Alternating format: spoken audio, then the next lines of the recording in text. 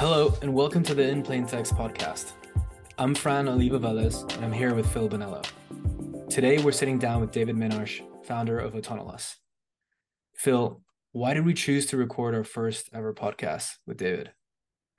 We've done a lot of research on the AI crypto crossover recently, and autonomous agents or AI bots are a perfect fit for crypto.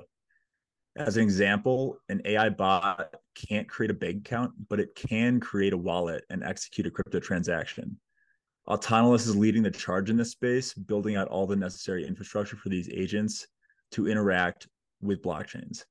I'm excited to dig into David's vision and exactly how Autonolas enables these autonomous agents.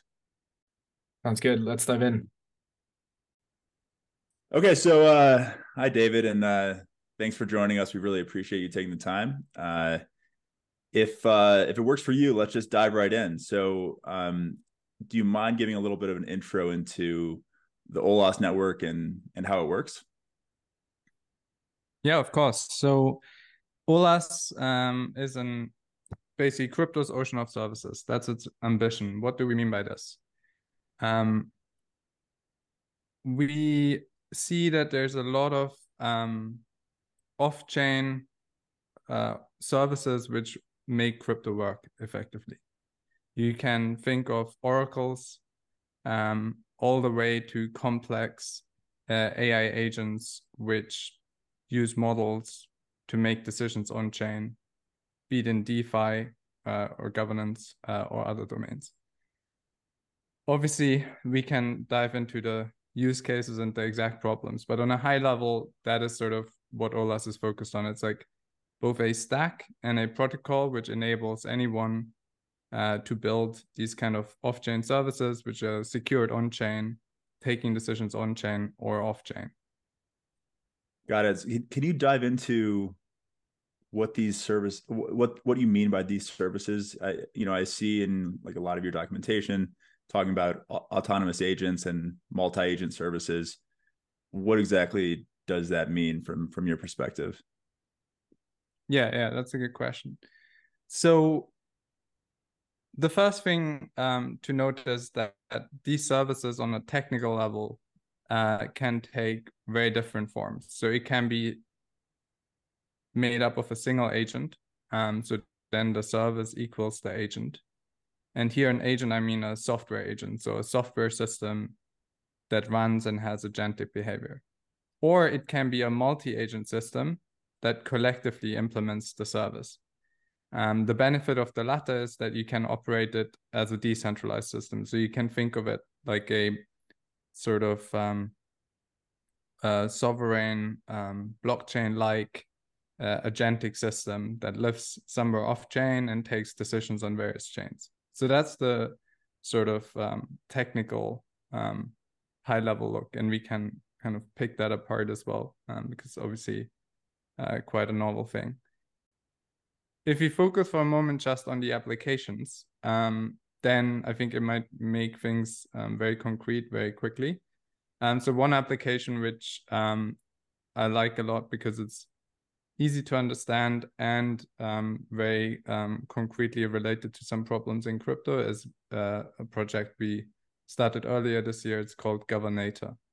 So Governator is basically an AI agent system implemented as a service, so as a multi-agent system, which continuously watches for proposals in DAOs for which it holds tokens.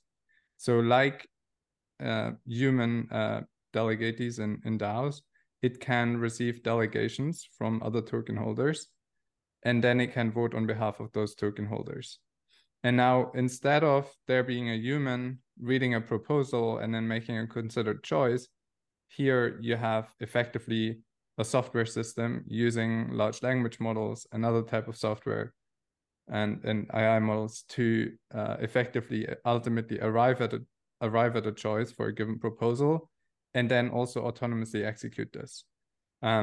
So this is a very concrete benefit for the delegates because they can effectively delegate their choice to a system which has rules inscribed in code effectively for voting in DAOs in which they might not otherwise vote in. and so with a multi-agent system like this, I've heard you describe multi-agent systems like, the Bitcoin network is sort of a multi-agent system, in that, each miner is they have their own intentions, right? But in everyone trying to fulfill their own intentions, they're actually creating kind of useful work for the network and securing the network. What are the different goals in a multi-agent system like Governator? Do each of these agents have certain parameters to fulfill, or like how do each one of those systems in the network, how are they created? Yeah, it's a great question. So multi-agent system is a very, very broad term. And what we have in the service architecture is that, again, I wish it was simple, but we'll try to explain it as simple as possible. We effectively have, in most cases, a situation where each agent in the service is identical. So a bit like you mentioned Bitcoin, in a blockchain network, the nodes are identical in terms of code, and then they basically replicate work and basically check each other, etc.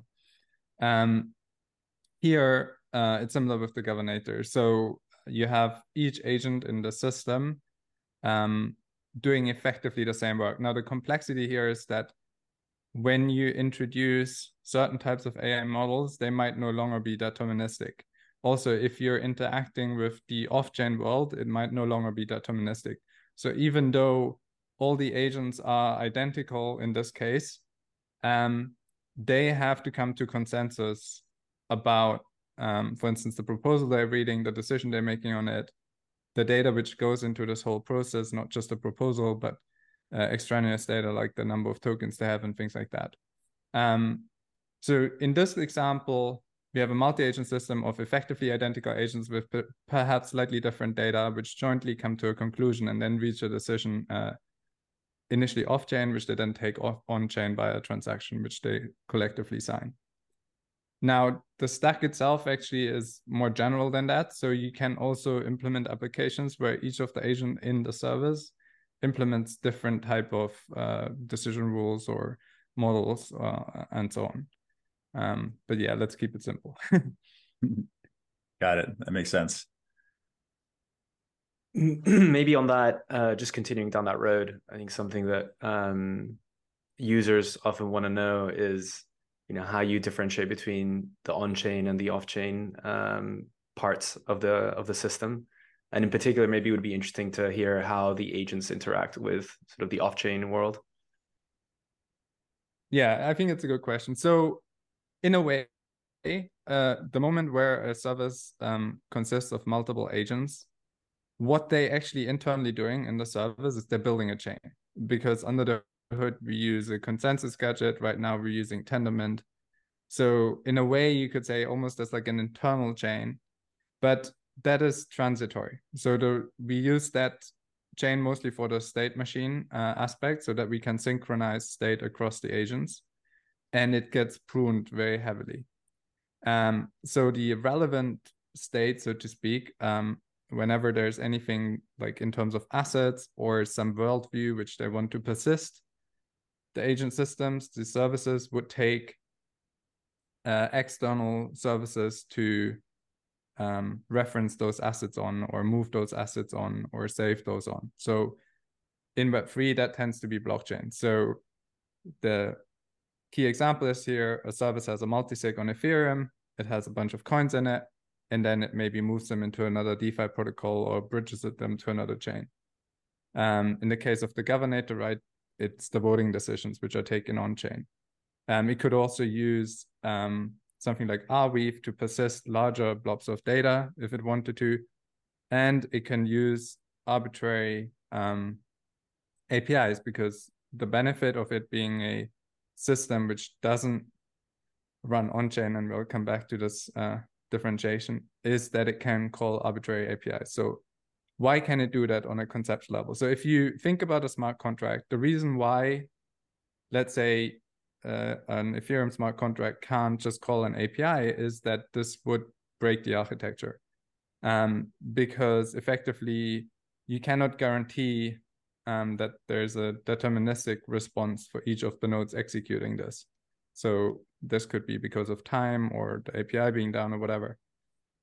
Another thing which a smart contract can't do is schedule something in advance, right? So it's basically impossible to implement that properly, and that's because, let's imagine for a moment we would allow that, then all sorts of smart contracts can schedule for some point in the future. Now you have a race condition where everyone wants to schedule at the same time potentially, and then this block can never be executed. So how does this kind of off-chain system with its mini chain get around this? Well, it's application specific, right? So there is no, in the sense, users who are constantly sending transaction to this chain. It's an autonomous system, which itself is effectively a user of another blockchain. And so that's why we prefer to call them off-chain systems, because from a practical perspective, you would think of them as off-chain. It's not like a state which is relevant to like some third party who's going to write transaction to that application. And actually, maybe let me just segue from that just to one point, which is like a sort of key point we believe in the Autonolas ecosystem, which is that these off-chain services, and in particular when they are AI agents, they are almost like daily active users for chains and protocols. Got it. Yeah, that's really helpful. And I think a natural next question to get into is, you started talking a little bit about the stack there. It might be worthwhile discussing, the service owners versus operators versus agents and how that relationship works, because it sounds like the agents really live on this mini chain, as you call it, right? Because they are sort of collectively owned or operated by the operators. So that seems to be a really big distinction of Autonolas versus a lot of other services, which aren't necessarily fully autonomous or decentralized. Yeah, so correct. So we have like these key roles which appear. So there's the service owner, which is the entity controlling on-chain the service representation. So that is the multisig and sort of the metadata of the service, the code it implements, etc. Then you have the operators who are operating these off-chain nodes, which make up the service. And then you have developers and users, right? So developers are the ones who are kind of creating this, and the users are the actual beneficiaries of the service. Now, when we talk about the service, I said before, there can be different deployment modes. So for instance, right now, we have one of the biggest kind of foci of the ecosystem is this prediction agent system, where effectively you have different types of agents. Some of them are of the multi-agent type, and some of them are of the single agent type. So in that case, where there's a single agent, the service owner and the agent operator can often be the same entity. So the trading agent which participate in this prediction market setup, they are run by community members who are both the service owner and the service operator, the agent operator. There's in this setup another service called the MEC, which provides access to various AI models. And this service is a multi-agent service. So there the separation of agent operator and service owner emerges. And that's kind of a general theme across Autonolas. So Autonolas does, on a very basic level, just provide like a primitive on which you can create these services. It does not say this has to be the economic model of that service and this has to be the economic model of the other service or the business model. Having said that, Autonolas also has this ability on a protocol level for these services to be owned by DAOs, and therefore also the Autonolas DAO itself. So a lot of the focus in the Autonolas ecosystem is right now on actually making some of these services, like the MEC, protocol-owned services, where the Olas DAO is the service owner of that service. Why is that interesting? Because the MEC itself generates revenue and is a valuable, economic entity. So actually owning it as the DAO and controlling it is very beneficial for the DAO in the long run. Interesting. And can you maybe dive into the economics a little bit? Exactly how does the MEC make money? Maybe the MEC is a good just example, even though the economics for all services are not the same. But I'm just curious in the system, typically who's paying for the service and who's maybe earning. Yeah, so the MEC is a great one. And it's not yet a protocol and service, purely for technical reason. It takes the ecosystem time to get things there. We can walk through this as well, but I can walk you through the economics, which are already there and it's operating.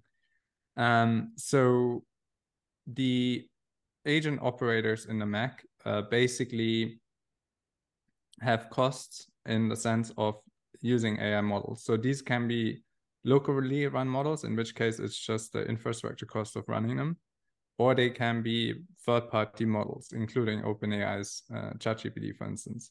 So in that case, you have the API costs of calling these models. The MEC as a whole, the service, has income, which comes from other agents requiring access to these models. Now, the whole sort of reason for the MEC to exist is that it becomes very unscalable for agents to all run their own AI models for all sorts of use cases. And so being able to outsource that to the MEC is very beneficial for the trader agents, which I mentioned earlier, because if I, as a community member today, and you can literally do this in like 10 minutes by following the quick start, if I want to run one of those traders, I just give it a bit of XDAI on Gnosis chain, and then I can run it. I don't need to configure like API keys or this and that and the other, which I would have to do if I wanted to use various AI models. That's all abstracted by these agents talking to each other and trading with each other. So the MEC basically gets paid by the trader agents who have a reason to pay it, because the trader agents participate in these markets, and when they get good predictions, are actually making returns from participating in these prediction markets. So at the end of the day, you have a MEC service which receives revenue from those agents which use it and has costs on the operator side. And basically, the surplus can then be divided by the agent operators and the service itself, the service owner itself. And so in that sense, it's a very trivial business model in this example. Got it. That is really helpful. So it sounds like the incentive for a service owner, whether that owner is, the Olas DAO or just an individual, is that they can create something of an application, and I feel like you can think of it almost as just any kind of application built on ChatGPT or the like, but it's built on the Olas framework, and they can make it a plug and play autonomous service that interacts with the blockchain, and then they can set up the economics however they might like. And so then if it's a very useful autonomous service, thousands or millions of people use that service, and the economics might, it might be routed to the service owner, which might be an individual, or it might be routed to the Olas DAO if it's a kind of DAO owned service. Is that about right? Yeah. And let's zoom out again. Why does this all make sense? So we're at the beginning here of what we see, I don't know how long, at least 10 years, arc where effectively we're going from agents being this niche thing. I mean, multi-agent has been around for ages, but agents being this niche thing, now getting a bit of attention because of LLMs, to what we fundamentally believe agents being the primary thing. I mean, it's sort of the end state. People will ultimately own a bunch of agents. And the question then is, will there be one entity owning all the agents and the rest are sort of subjugates, or will we all sort of democratically co-own some pieces thereof? And like Valerie and Olas, like Valerie, the dev company, Olas, the ecosystem is definitely in the latter camp. We care about creating these kind of co-ownable AI agents, off-chain autonomous systems. Now, this means like our focus as core developer in the ecosystem is about getting people from an idea to their agent ultimately as quickly as possible. And that's what the Ola stack sort of enables to some degree already, but there's still a lot of work we're doing around improving that developer flow. Because we want to enable anyone who has like a useful idea, a useful agent they want to work on their behalf to be able to realize that vision. In the process of doing this, you will find that agents, like humans, have to specialize. And so you ultimately end up with an economy of agents. And the whole point of the Ola DAO is to basically provide some of the most useful agent services the planet needs, right? And we're at the very, very beginning. So we have like picked a couple of areas where we're putting our focus, where we're creating what we call like internally like synthetic economies. So they're effectively economies which make sense, only that some of the initial demand is synthetic. So in the prediction markets, effectively everything is real, right? There's no like incentives for the traders to trade or incentives for the MEC to provide these responses from the AI models and sort of provide access to AI models. What is incentivized at the moment are these markets. So effectively, you know, we basically say, oh, let's create prediction markets for very specific questions, and then have a market of agents emerge which serve these questions. And now, actually, we have bootstrapped valuable prediction markets because the chicken egg problem, right? And this is how we think more generally about sort of evolving the agent landscape. It requires like solving these bootstrapping problems, which means ultimately, you know, people will own their useful services, but in order for that to be the case, there need to be these other agent services which are provided to them, a role for the Ola DAO, and there need to be a whole lot of development work for that to happen. Yeah, and maybe just talking about that concept that you alluded to at the beginning of that, which is the agents becoming or moving, let's say, from a niche thing to, you know, a majority or a very large part of the ecosystem. One thing I was really struck by watching I don't know if you saw the Humane AI pin presentation, but one thing I was struck by that was how, you know, you basically all interaction between the user and any application has been completely abstracted away because you're, you know, sort of talking to your pin and the pin is fetching, you know, interacting with an application and then getting you whatever it is that you look for. And so, you know, specifically within crypto, you know, it's been difficult maybe to connect users to applications that are sort of very intuitive. So, you know, do you think that through the use of these agents, you know, we could maybe bridge that gap between users in a much more easy way? And I know that maybe the go-to market for Autonolas initially has been, you know, sort of putting the autonomous back in decentralized autonomous organizations. But I think there's sort of a much grander vision where it could touch so many different aspects of the ecosystem from an application perspective. Yeah, I agree. And like everything, I mean, what you were saying last about the go-to-market, I think we certainly as a DAO and also at Valerie started initially with a heavy focus on DAOs, and then we kind of learned about the pain points of actually delivering into DAOs. I mean, we have like some fantastic products we've built, for instance, for CowSwap, but like even getting these products from like, you know, the grant all the way, like even before the grant, you have to build relationships with the grant and then kind of getting them deployed. Even it's a long process, and all the time, coming to your first point, there's sort of three big trends we see, and I think your reference to this AI pin from Humane was kind of relevant there. It's like you have the web, and you know, lots of people obviously have observed this. You have like read, write, own, and then you have basically AI, You have like rules-based learning, and then you have agentic. And then you have like UX. And basically there, I mean, I think we're moving towards an outcomes-based paradigm where we have been recently in this sort of interactive paradigm, and we sometimes get a bit lost in that. I think you can see this right now with all these kind of fast movers on ChatGPT wrappers. What they're building is like these highly interactive kind of chat interface, because basically chatbots offered, well, let me build some more chat around it.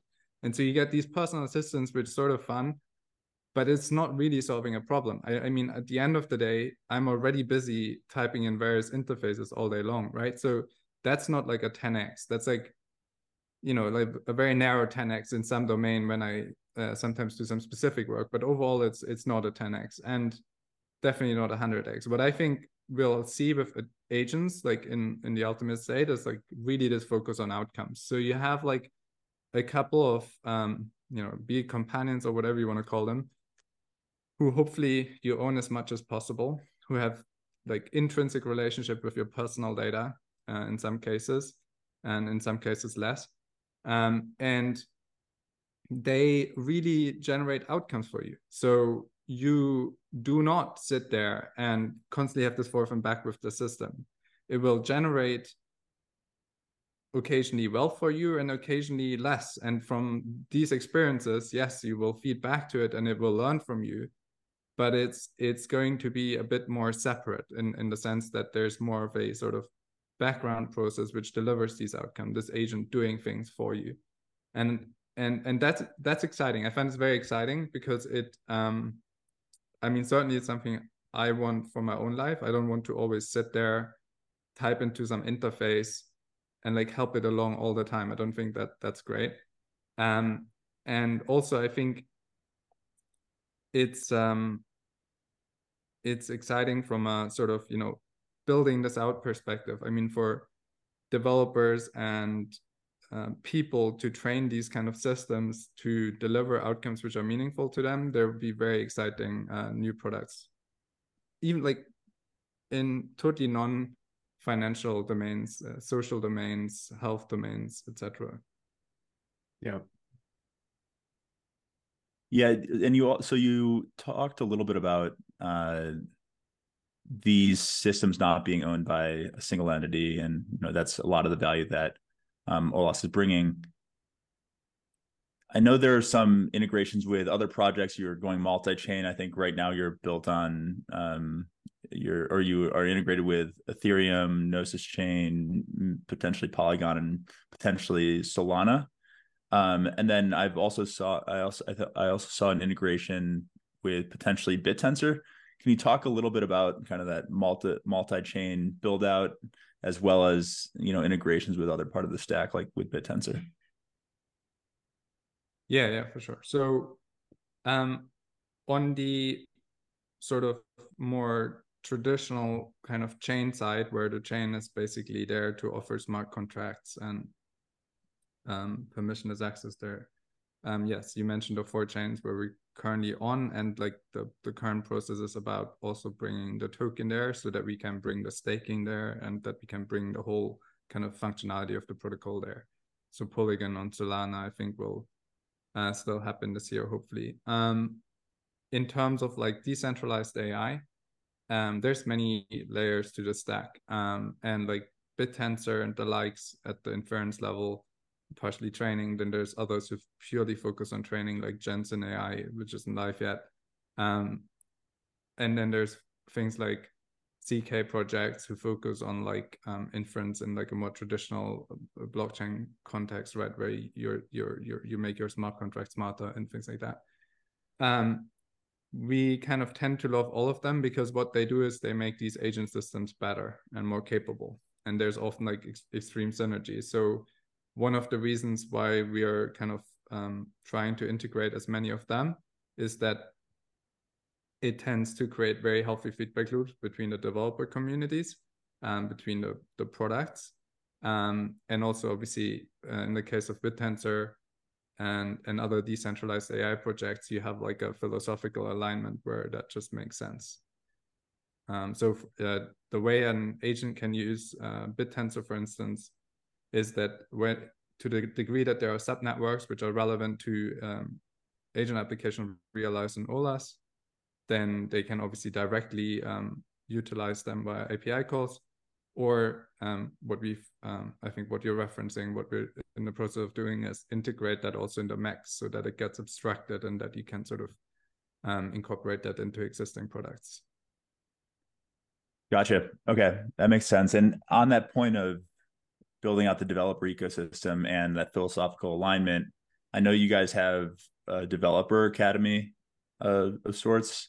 Can you speak to that and what the goal is of that academy?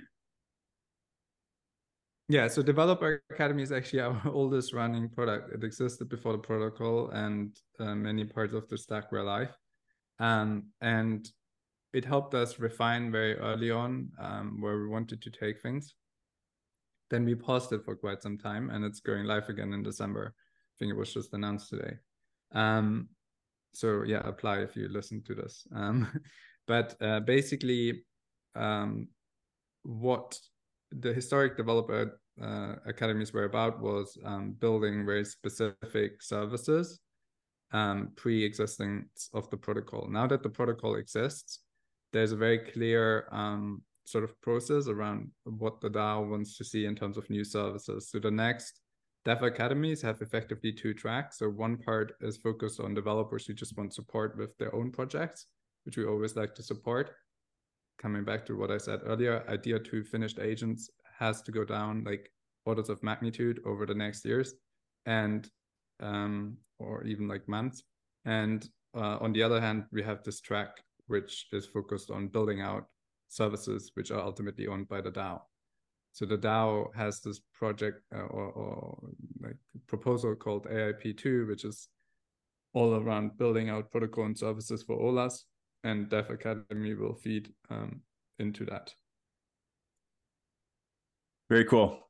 Well, I think we're coming up on time here. David, is there anything that we haven't asked you or we haven't touched on that you might like to mention? Well, I think you asked great questions. I just want to point out again how important it is on a fundamental level that we work out how to co-own agentic AI.